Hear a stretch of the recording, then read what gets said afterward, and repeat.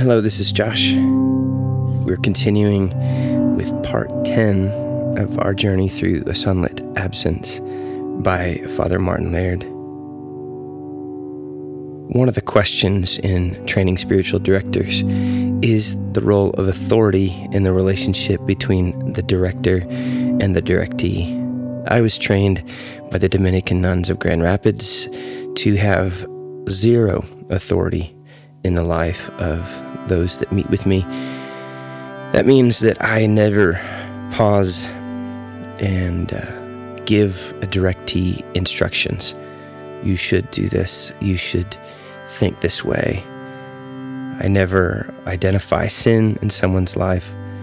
I never call them to account.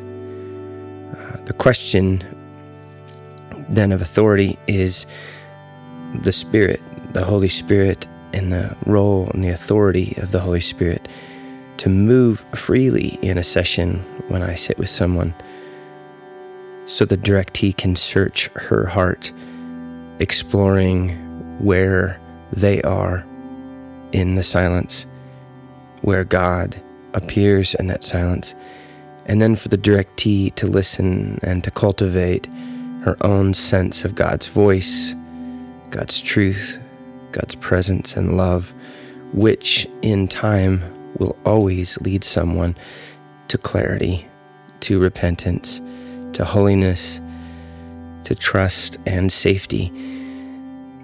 Now, there are other traditions where the spiritual director is more or less in some role of pastor or priest, where the pastor or priest does offer some sort of prescriptive insight.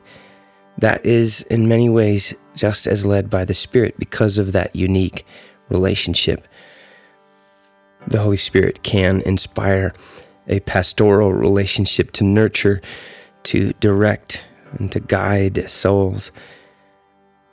I believe that my practice is influenced by a sense of fatigue and the awareness of pain that has come from an empty pastoral role where pastors can often be too heavy-handed and even spiritually abusive.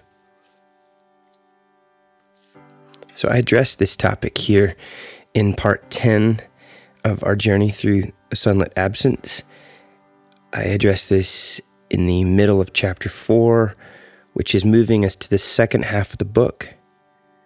And I address this question of authority for you and your discernment of how you have been progressing, how you have been persevering through quarantine and the political strife, the major questions that are happening across our country in terms of race and authority in our government.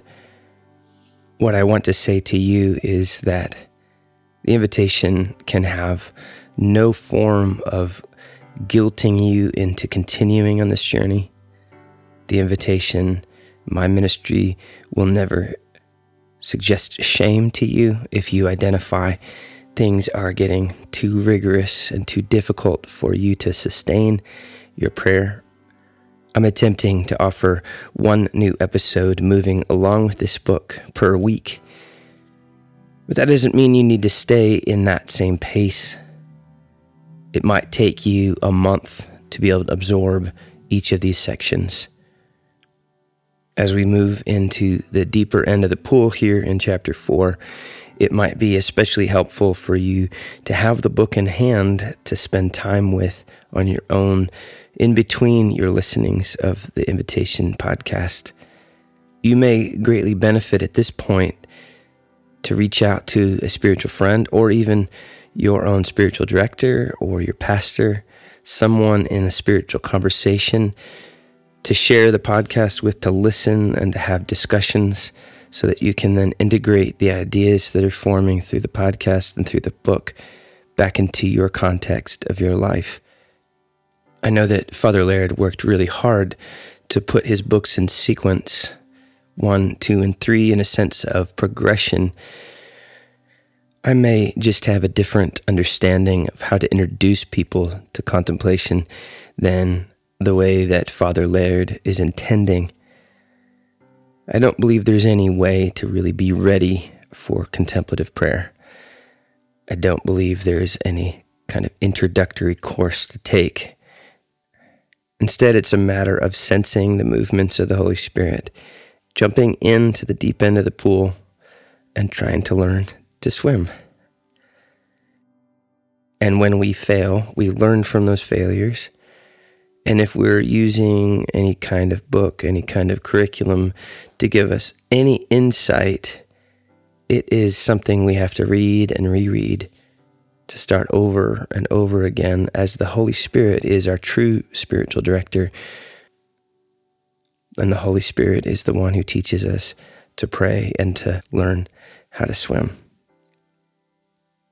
The trouble here is that the church, especially in the West, has not been able to sustain contemplative practice as something that is accessible and normal for Christian practice. There's a lot to say about why this is, about why we have forgotten contemplative practice. Books and books have been written on these issues of cultural and intellectual history. Here is my quick gloss on this topic. If you look at Deuteronomy 6, you see the Shema lists that we should love the Lord our God with our heart, soul, and strength. But then if you flash forward several hundred years into Jesus' account of the Shema, say in Mark 12, he lists that you shall love the Lord your God with your heart, mind, soul, and strength. So the Hebraic vision is 3 internal venues of the self: heart, soul, and strength. And then in the New Testament, the Aramaic and Greek world, those vocabularies had added mind to that list. Something has developed within that distance between Deuteronomy and Jesus, whether that's 600 years or 1400 years, depending on your scholarship. So to put a pin and some study for you and me to continue is this idea that contemplative practice is an invitation back to what the Hebrews originally understood the self to be, which was much more of a unified being, where the mind and intellectual control didn't have the same kind of power and, I'll say, anxiety that we have in our modern Western consciousness. So truly, we are not attempting something new and trendy with contemplative prayer. What we're attempting is to return to something that was part of our initial, original design by God. That before the clock, before the wristwatch, before the smartphone, or before the time card, before the computer screen and the Outlook calendar, we were designed for Sabbath, to be able to rest and to be present to ourselves, to be integrated as part of the cosmos, that we're at home in creation and at home and alive to God, in creation, at rest in our bodies, silent and receptive to God's presence and love. So again, for this introduction to part 10, if you hear anything, be patient and kind to yourself as you practice and as you continue to move forward in this journey of discovery. I am using the quarantine, the questions of the pandemic, as an opportunity to document this journey and to have this available. It's out there for you to access. But we still do not need to make unrealistic expectations for ourselves and to strain and strive as we pursue God. These are questions of how we can cooperate and join with the gifts of the Spirit. So let's do our practice of silence and rest.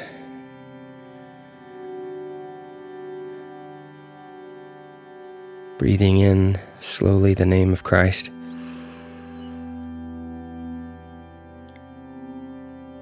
Breathing out.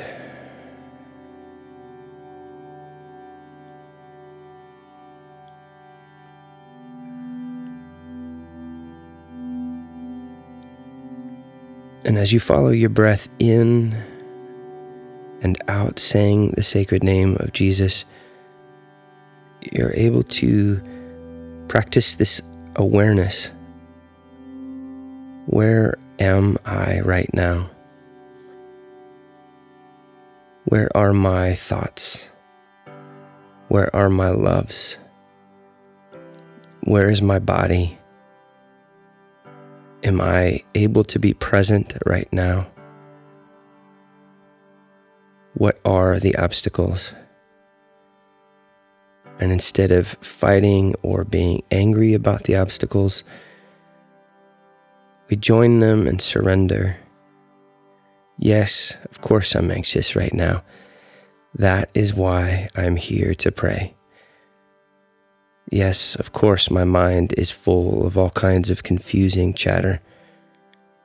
That is why I am here to calm my whole self, to open myself more richly to the presence of God.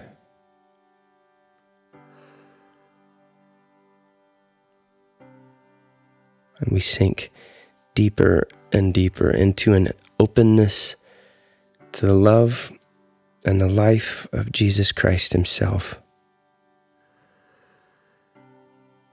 By treasuring his holy name, repeating it,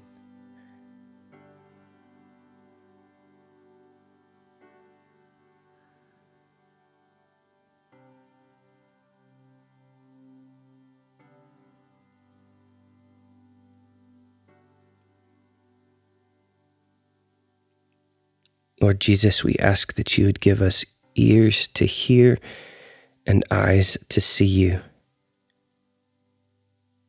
Amen. So in our previous discussion on chapter 4, Father Laird had turned to St. Hesychios 3 metaphors of illumination.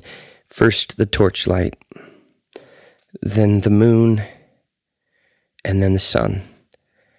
And it is these luminous sources that shine brightly inside of ourselves to give us a greater and greater sense of God's awareness. Hesychios had been mentioning that this was a practice in the intellect. We need to clarify here again, as I was mentioning, the difference between the Hebraic self and the New Testament self with Jesus.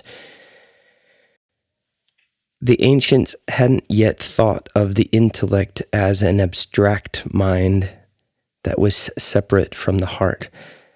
In fact, the Eastern Orthodox Church still teaches this as the nous as the mind which is located in the heart, integrated in the movements of the way we think and feel toward the center of our deeper being.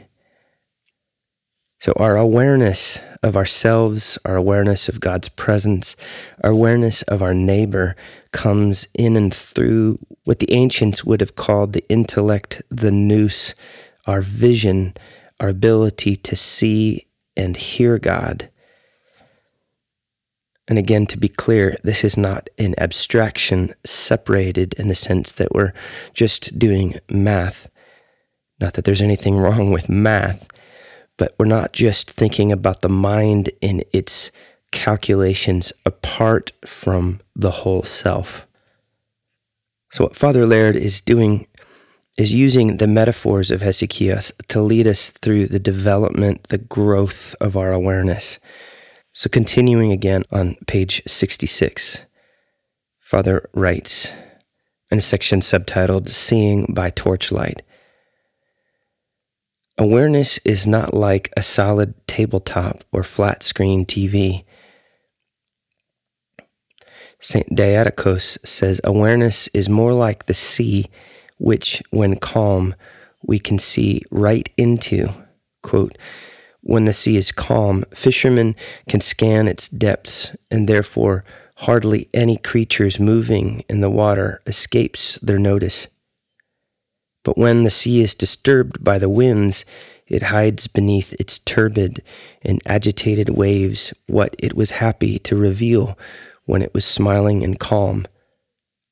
And then the fisherman's skill and cunning prove vain. The same thing happens with the contemplative power of the intellect. End quote. The ocean depth of awareness can be gazed into. This is the invitation of interior silence. We look right into the mind, right into awareness itself, in which thoughts and feelings appear and disappear, whether they are like troubled, stormy waters or feathery ocean foam. St. Hesychios says the practice of watchful awareness yields, quote, continuous insight into the heart's depths, stillness of mind, unbroken even by thoughts which appear to be good, and the capacity to be empty of all thought. End quote. The deeper our insights into these depths, quote, the greater the longing with which you will pray. End quote. St. Teresa also knows this depth dimension of awareness. Quote, I used to be tormented by this turmoil of thoughts, end quote, she recalls. Quote, a little over 4 years ago, I came to realize by experience that thinking is not the same as mindfulness. I hadn't been able to understand why. If the mind is one of the faculties of the soul, it is sometimes so restless. Thoughts fly around so fast. It was driving me crazy to see the faculties of my soul calmly absorbed in the remembrance of God, while my thoughts, on the other hand, were wildly agitated. End quote. She learns from her own experience that there is something deep within her that remains absorbed in prayer, even amid the whirl of thoughts in her head. St. Hesychios sees a direct link between our growth in watchful awareness and the gradual manifestation of the light of Christ. These two are simultaneous. The more stable and expansive our awareness, the greater the suffusion of awareness in light. This gradual realization of the loving light of awareness is the simplest and most profound thing that can happen in our lives this side of death. It reveals death's double-hinged doors. Whatever blessings we may receive in our devotional lives, our family lives, our lives spent in service of God and neighbor, our contemplative lives will keep us very practically focused for quite some time on the ordeal of our thoughts. This ordeal of thoughts is the making of the contemplative, whether feelings of being blessed or consoled are absent or abundant.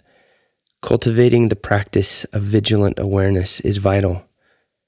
In an open season of practice, we are so caught up in our thoughts and feelings that we think we are these thoughts and feelings, and miss the distinction between thoughts and awareness that St. Teresa and countless others have discovered. The great masters presume this awkwardness we all know, and so they teach in a practical way the cultivation of awareness. When the light of awareness illumines no more than a torch does, we should expect innumerable variations of a couple of interior movements. By far the most common experience is to find ourselves forever chasing thoughts. St. Hesychios observes, quote, as soon as a thought appears in our minds, we chase after it and become embroiled in it. End quote. When we become embroiled in our thoughts, we immediately become one of the cast of characters in the inner drama. Often the lines of this scripted interiority are something like, quote, oh my goodness, I've become embroiled in my thoughts, end quote. Or, quote, I shouldn't be having these thoughts. Or, I'm so bad at this, end quote. Often this script is accompanied by a demented stage director who stays out of sight but is always within our range of hearing. Quote, blaming others without relent, envy others' success, comparing yourself with others to inflame your own self-loathing, to victimize others to avoid your own pain, end quote. These inner commentaries do nothing but embroil us more deeply and add to a lifetime's momentum of deriving our sense of self from whatever it is in us that talks and talks and talks and talks to ourselves about all of this. As an antidote, St. Hesychios offers a simple practice of awareness. Quote, closely scrutinize every mental image or provocation, end quote. His suggestion is deceptively simple. Normally, we are so caught up in the mind stream of our thoughts that before we know it, we are swept along. In order to practice what St. Hesychios is teaching, we have to stop chasing these thoughts, if only for a moment.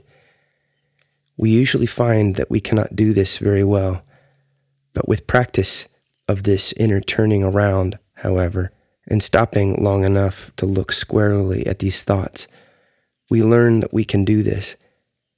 In this way, we do exactly what Jesus did during the temptation in the desert, Matthew 4, 1 through 11. He refused to get caught up in the inner commentary. Instead, he recited short passages of Scripture. When St. Hesychios says that awareness consists in closely scrutinizing thoughts, he is trying to place us in a different relationship with these thoughts. He is not telling us that thoughts should not be there if they happen to be there.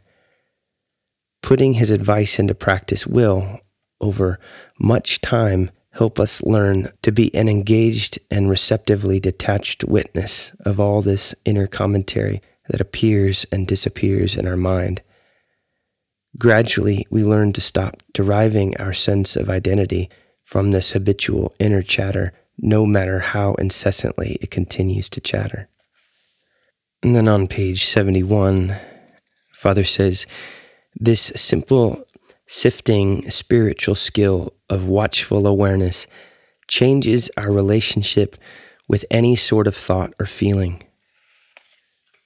He then points out at the bottom of that same page, the variety of these dramas is endless, that we have a non-stop, ever-flowing fountain of distractions, of our ego, of our selfishness, of our lusts, of our insecurities, of our anger and our sadness. And then on page 72, we continue as we are paying attention to what's really going on inside of ourselves. What are the effects of the practice of awareness at this early phase of seeing only by torchlight?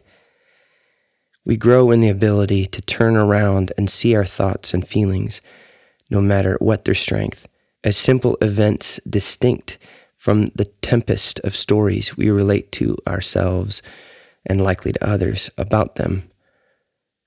Whatever it is in us that grasps and craves is soothed and calmed and begins to loosen its grip. The inner chatter needs this craving in order to cling. But inner chatter cannot cling to simple awareness. It simply appears and disappears in awareness, like so much weather moving through the valley. Thoughts slow down. We feel more spacious within. That which sees the thought arise and fall is free of it and free to pray in the midst of it. This is what St. Teresa discovered for herself, and so can we.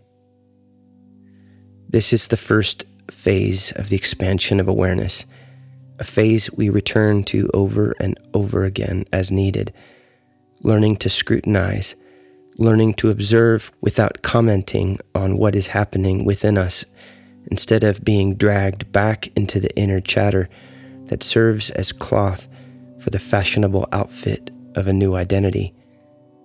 The clothing of alienation requires no emperor. With this sense of inner spaciousness, we are less reactive to and more receptive of all manner of inner movements. This spaciousness is inherently still, poised, watchful. Inner stillness does not mean the absence of struggle, but stillness in the midst of struggle, quote, profoundly still and in praying, end quote. So I'd like to note here the similarities between the awareness that is gained through a stillness of the heart, the thoughts and the feelings that come up inside of the radar of our consciousness, to be aware of them, to then be able to surrender these things over to God. There are some similarities here between this contemplative practice and the Ignatian discipline of the prayer of examen, the examination of consciousness. So if you're especially struggling with this practice of inner silence and stillness, and let's say you need some more handrails, some more structure and guidance, you can find on the invitationpodcast.org website, under the resources tab, go down to downloads, and you'll find a PDF that I prepared on the prayer of examen. And what Ignatius has done in a similar way is help us to calm and quiet ourselves, and then to become very tangibly interactive, to journal or document these things that are showing up in our consciousness. And then there's some guidance on what to do with these happenings, the things that arise that we're surprised by, that seem to be constraining our thoughts and our emotions and limiting our action. The similarities here between Hesychios and St. Ignatius is the invitation to notice what is going on inside of ourselves, that we often don't even know what is pushing and pulling beneath the surface because we're so busy stuffing ourselves with so many other distractions that we can't notice what is really going on inside of ourselves, so that we can then talk to God about these things. That's the similarity, is the gift of awareness.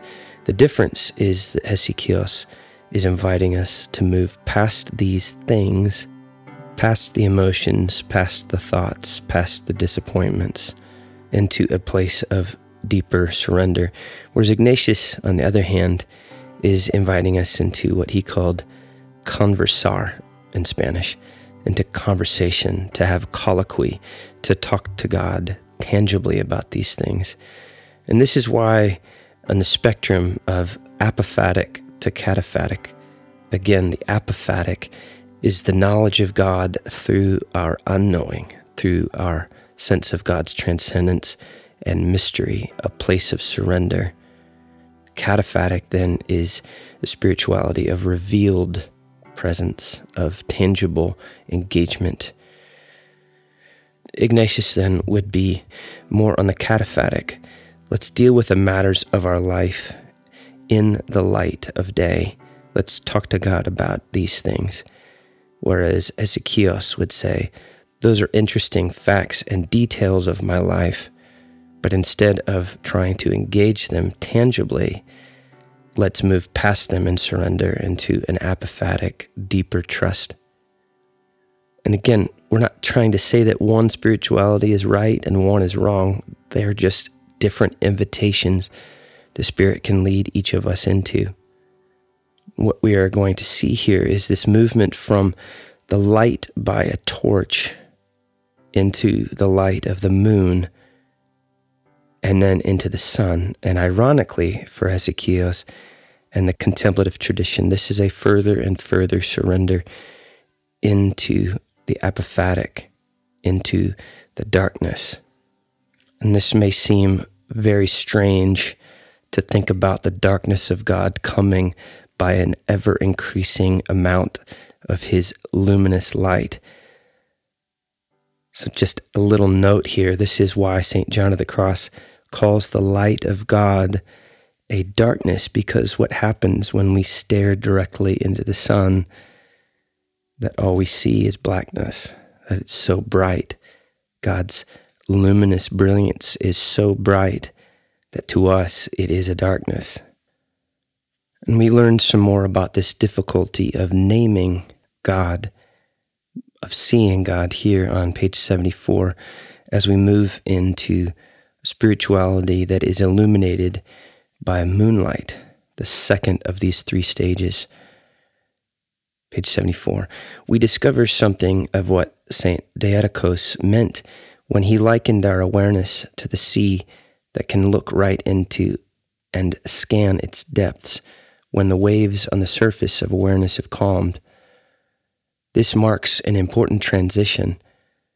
St. Hesychios described an earlier state of awareness in which we simply observed our thoughts under the torchlight of Christ carried in the hand of the intellect, quote, along the tracks of the mind, end quote. Note, however, that Christ is not considered to be an object of awareness, but the reason why awareness is becoming more luminous. Aided by the light of the torch that we grasped firmly, we had a good deal of work to do, battling with thoughts, scrutinizing thoughts, cultivating watchfulness. But now, St. Hesychios says this luminous dimension of awareness has nothing more to do with grasping a torch. Quote, now the light of awareness appears to us like a full moon, circling the heart's firmament, end quote. We cannot grasp moonlight, even as we are bathed in it. Walking by torchlight along the tracks of the mind has now led us to the threshold of our center, a center that is everywhere, what the ancients called, quote, the heart, end quote. For some, this is a gradual transition. For others, a decisive breakthrough. It really does not matter, for in either case, there are several characteristics of this inner expansion of the heart. So returning to what we've said before, what is it that we expect when we close our eyes, calm our heart and mind, and open ourselves to God? What preconceived notions do we have about how God will appear to us? Some of us assume a priori, before we even begin, that God will be a being that we can imagine in our mind's eye, a father, a son, a tone of the voice, a gesture with the body, the way that God might look at us in the face. This again would lean towards the cataphatic spirituality. But here in this contemplative apophatic practice, Father Laird says, note, however, that Christ is not considered to be an object of awareness, but the reason why awareness is becoming more luminous. If you recall in Revelation, it is the throne of Christ, it is the light of his face that illuminates the city. So if you can, for a moment, put on your scholarship, your thinking hat. The theology here is a distinction between God's essence and his energies. That God's being in his essence is so other and unlike us as human beings that we cannot look at God directly in his essence, because God is an uncreated being, ultimately, and we are created beings. We cannot look directly into God's essence, but we can perceive the emanations of his energies. As we move further into an apophatic spirituality, what we're perceiving in our contemplative awareness is the reflections, the energies of God's being, reflected, as it were, off of the moon. So what I'll do here is enter into this second stage, the illumination of moonlight, in part 11 of our next episode, along with the discourse on the illumination of the sun. So page 75, the creative momentum of returning to our practice whenever we become aware that our attention has been stolen is now completely well established. This itself implies that there has been an expansion of awareness. We spend less time battling with the fact that there are thoughts stealing our attention. We have more or less stopped commenting to ourselves on the fact that we are forever commenting on the incessant commentaries in our heads. We let the mind be, just as we let the weather be. Whereas before we simply believed we were this constantly changing weather, now storm, now sun, now deluge, now drought, now week after week of grim gray weather, the realization is dawning on us that we are not this ever-changing weather of inner commentary.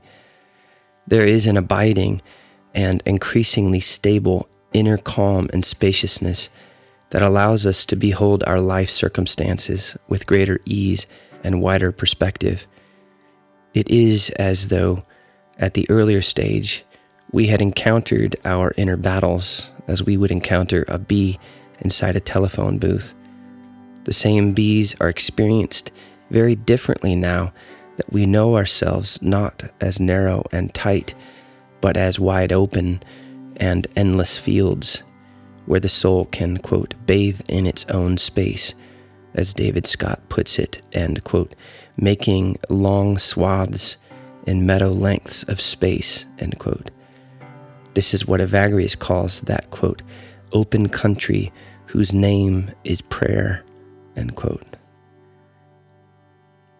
If our own practice has featured the use of a prayer word, it is not common to have to repeat it constantly, though we are completely free to. There is a practical fundamental unity between the concentration of attention facilitated by the prayer word and the expansion of awareness. The two are as one. It is impossible to separate the concentrated plop of a pebble in a pond from the water's widening ripples of reception. With this expansion of awareness comes an inner stability in the midst of the joys, ordeals, or tedium of daily life, however it happens to be. The present moment has an utterly reliable way of being exactly the way it is at any given moment. This paradox of the inner unity of concentrated expansion has opened up the present moment, revealing in this sunlit absence life as firm and unshakable as it is an ungraspable flow. Unshakable because it is our foundation. Ungraspable because it is constantly being poured out as sheer gift. This inner stability is the fruit of a maturing practice of contemplation. Quote, continuity of attention produces inner stability. Inner stability produces a natural intensification of watchfulness, and in due measure gives contemplative insight into spiritual welfare.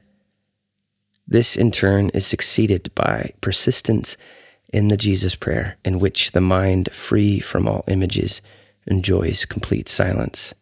End quote. That last section was a quote from St. Hesychios. The top of page 77. The rising of the moon exerts a powerful pull on the earth and its waters. Likewise, the moonrise of Christ's presence in the heart's sky exerts a powerful draw on our awareness. This is different from seeing by torchlight. Seeing by torchlight focuses on cultivating skills of watchfulness with respect to what appears in awareness. Seeing by moonlight is not an increase in the things we need to be aware of, but the expansive opening up of awareness from within. Awareness opens and expands in response to the pull of the rising moon of presence. That's a capital P, the rising moon of presence in the sky of the heart. However, with the moonrise comes new challenges as well. for it is very easy to get caught in the allure of the moon. So this is an important moment to pause and to confess that every gain, every step of progress on our journey is accompanied by a new challenge and struggle. This realization can free us from a spiritual anxiety, a spiritual greed or lust to try to become something that we're not.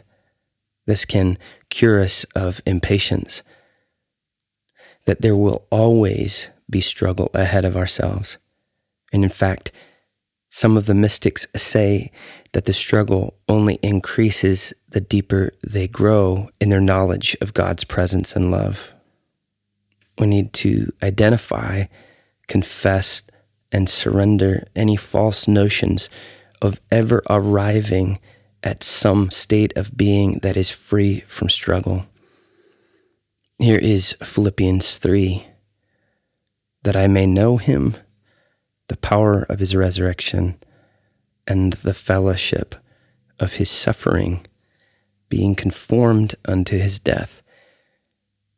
What we're saying in this distance between the apophatic and the cataphatic is the same thing as we're saying as the distance between Good Friday and Easter Sunday, and why most of our Christian life is on Holy Saturday. The question of each stage of our growth is how we are growing in our ability to depend on the presence of God. My spiritual director once summarized much of St. Teresa's writings or autobiographical accounts as saying, "Boy, if this is how you treat your friends, ... how is it that you would treat your enemies?" In the sense that there comes with spiritual knowledge what has been called the sacred wound. That the more we know of God and the possibilities of God, the more difficult it is for us to live in this body, to be content in this world. This is why the Apostle Paul says, "I consider every gain I have a loss for my knowledge of Christ. For me to live is Christ, and to die is gain."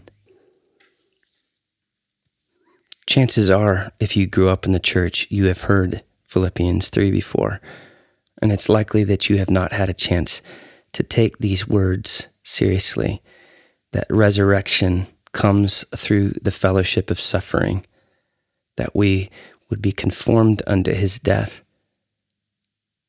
Paul talks about this in chapter 2 of Philippians as taking on the form of Christ, who considered equality with God not something to be grasped, but instead he emptied himself. That emptying is this fellowship of suffering, to be conformed unto death. That is the word in the Greek of kenosis.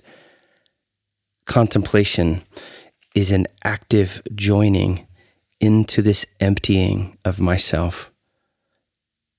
And before Jesus, emptiness is openness. Not that my ideal is to be just an empty being, but I become empty as I'm open to take on the life and the love and the being of Christ. So again, Father Laird is saying that there is a struggle here with the allure of the moon, that even though we're progressing, there is a challenge. Bottom of page 77, he writes, "After we have been long dedicated to silent prayer and experience it largely as restful and peaceful, it is easy enough to feel quite happy simply to stretch out in this hammock of contemplative practice and to enjoy a martini of quietude." That is fantastic. To stretch out in this hammock of contemplative practice and enjoy a martini of quietude. In this case, we have managed to avoid the pull of the moon on our awareness and instead have become besotted by the moon's allure. This is not to deny the real progress we have made over the years in prayer and service. Guided by torchlight, we have learned to step carefully along the road, negotiating inner battles, there has been unquestionable development in the accuracy of our self-knowledge. We know the crucial distinction between any sort of interior weather and the mountain on which this weather comes and goes. We probably have experienced, perhaps even for long periods, an undeniable inner recollection. But this new challenge is typically that of the seasoned intermediate. Just because our practice has led us to a certain inner calm and recollection, we should not assume that we are home and free. St. Augustine speaks to this when he says, quote, "Take care when a time of calm repose does not lead to laxity and forgetfulness of God," end quote. There is a way to recognize the state of awareness that indicates when this calm repose has been besotted by the allure of the moon. Very soon after settling into our practice, if not immediately after, a dull, inattentive graying out settles in. There may be the entire spectrum of thoughts flowing by, but while we're not quite caught up in reacting to them, we are more or less immersed in them and being swept along passively with them. Yet we feel fairly restful and content with it all. These thoughts don't have the blaring narrative of the previous season. By contrast, these thoughts are thick and dense, characterized by a lethargic calm that is really a dulling of awareness. This dulling of awareness is not terribly far from a state of dozing off. In fact, it is not uncommon for the occasional snore to serve as a reminder to return to our practice. But often we do not fall quite asleep, and while we are certainly not alert, we find we can pray for an hour or more resting in this comfy hammock and its martini of mantra. If someone looked at us sitting in prayer, he or she would not see an engaged and vigilant peace in our face and bearing, but instead a drooping face ready to nod off at any moment. The breath is short and shallow, as far from the abdomen as possible. The body not alert, but slightly hunched over. Admittedly, this hammock of prayer is rather comfy, but it is not enough to stay in this nice place. We do well to cooperate actively and work with our attention with the support of our own body and breath.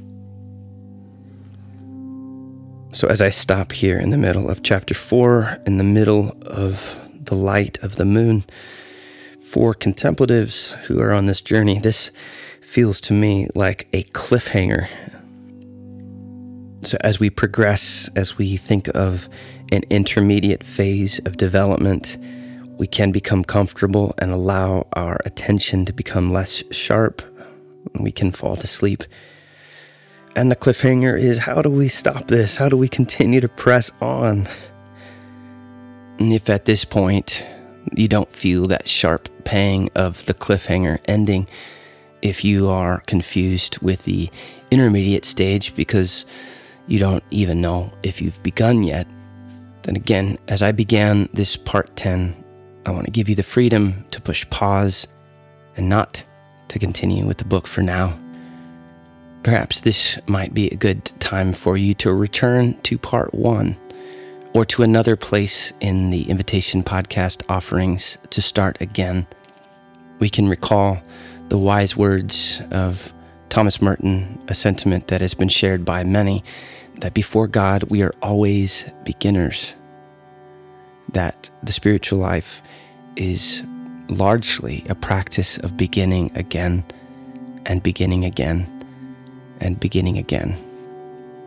What you might gain by continuing with the book as is a clear understanding of the larger map of the terrain. I am not a runner, but I understand the psychological shift when, in 1954, the first person accomplished the 4-minute mile. No one had conceived this as a possibility until that year. And now the elite athletes must press on to a 4-minute mile to be competitive. Before that, no one had any conceptual idea that such a thing was possible. In a similar way with our spiritual practice, if you continue with this book, even if it is not terrain that you are called to right now by the Spirit, what might happen for you is a discovery of that's possible in prayer. There is that much more to gain. What we're trying to do is to map, to lay out before ourselves the new horizons, the new imaginative possibilities of who we can become in Christ. And often we have become dull and bored with our spiritual life because we have no sense that there is tangibly anything more to access. So as we bring our time to a close, I want to demonstrate again that the invitation is a nonprofit here to serve you. It is not a business plan attempting to get bigger, faster, better, and louder. My crazy invitation to you is that perhaps you need to set the Invitation podcast aside for a season. I invite you into a time of discernment. Lord Jesus, what are you guiding me to in this next step?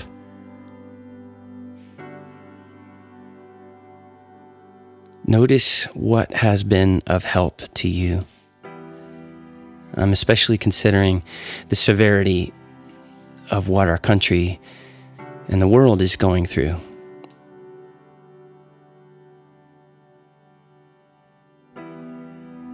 Where do you find your nourishment each day? When you wake in the morning, when you plan out your day, when you get anything done, when you're doing chores, when you're playing, when you're resting, when you go to sleep. What is the Spirit inviting you to continue with? Where can you risk? Where you can stretch yourself? This would be the ascesis, the rigor. This is Psalm 119. We are invited to be diligent. Yet on the other hand, our diligence leads us into rest, into trust. Come unto me, all you who are weary and heavy laden, and I will give you rest. He says, take my yoke upon yourself and learn from me, for my yoke is easy and my burden is light. There is a work to be done here to cooperate with the Holy Spirit. But when have I been working so hard in my spiritual life that perhaps I'm now striving?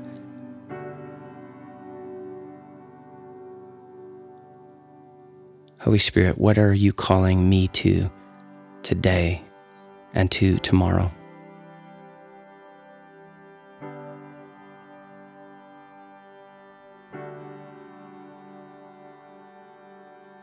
Breathing in the sacred name of Jesus, saying it again and again in my heart, scanning my inner self to discern what I'm called to.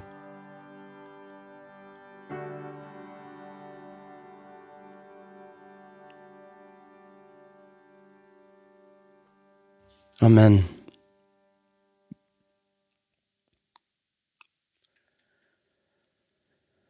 So if you sense in your spirit that the Spirit is continuing to call you to more, something more tangible, something more sacrificial, something more vulnerable in a daily practice. Last year, the Invitation facilitated 2 cohorts of the Invitation School of Prayer. One cohort was inside the prison with my friends at E.C. Brooks Correctional Facility in Muskegon, and the other cohort was outside here in my space in Holland, Michigan, with the uncertainty of COVID-19, and as America especially is rushing into further numbers of both cases of contracting, and then unbelievably and sadly more and more deaths, how to translate the School of Prayer into an online format that would be complete with Zoom meetings and videos that I could develop to offer guidance and instruction. You can find a description of the School of Prayer on the invitationpodcast.org website under the Resources tab. It is designed as an 8-month journey into a practice of rule of life. For the first 4 months, we practice the same rule together while reading, discussing, and discerning our own unique rules. And then in January, we flip over for the last 4 months of practicing our own rules, but to do that in community. So obviously I'm saying we, which means that if you have some interest in joining in the School of Prayer, you will need to develop some sort of cohort. This could be simply 2 people that you are with. Ideally, it is 6 to 12. So if you are discerning in this last movement of prayer on this episode that the Spirit is calling you to more risk, and if you spend time praying and considering the School of Prayer description, and that stirs in you some interest in a further dialogue, please email me, josh@invitationpodcast.org. Describe your interest. We can strike up a continued conversation of discernment of how the invitation can become a resource to you.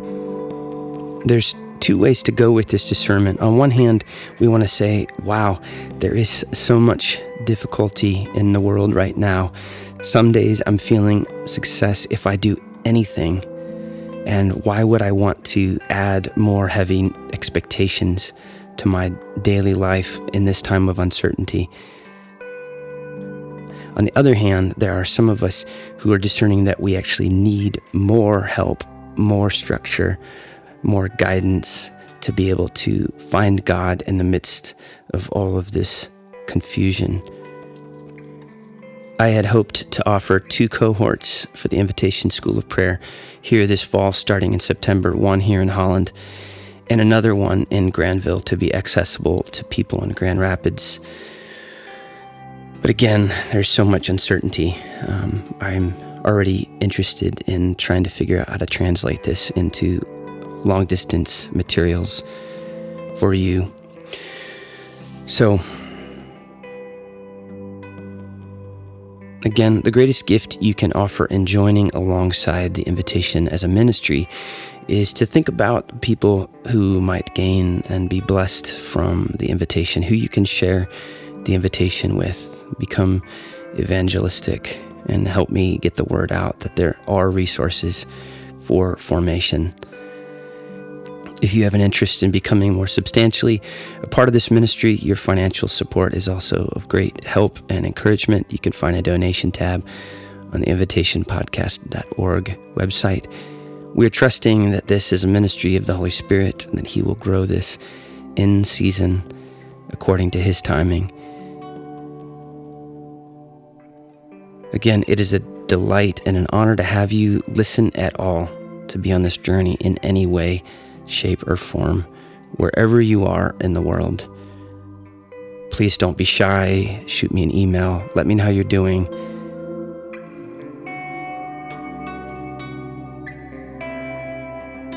And until next time, amen.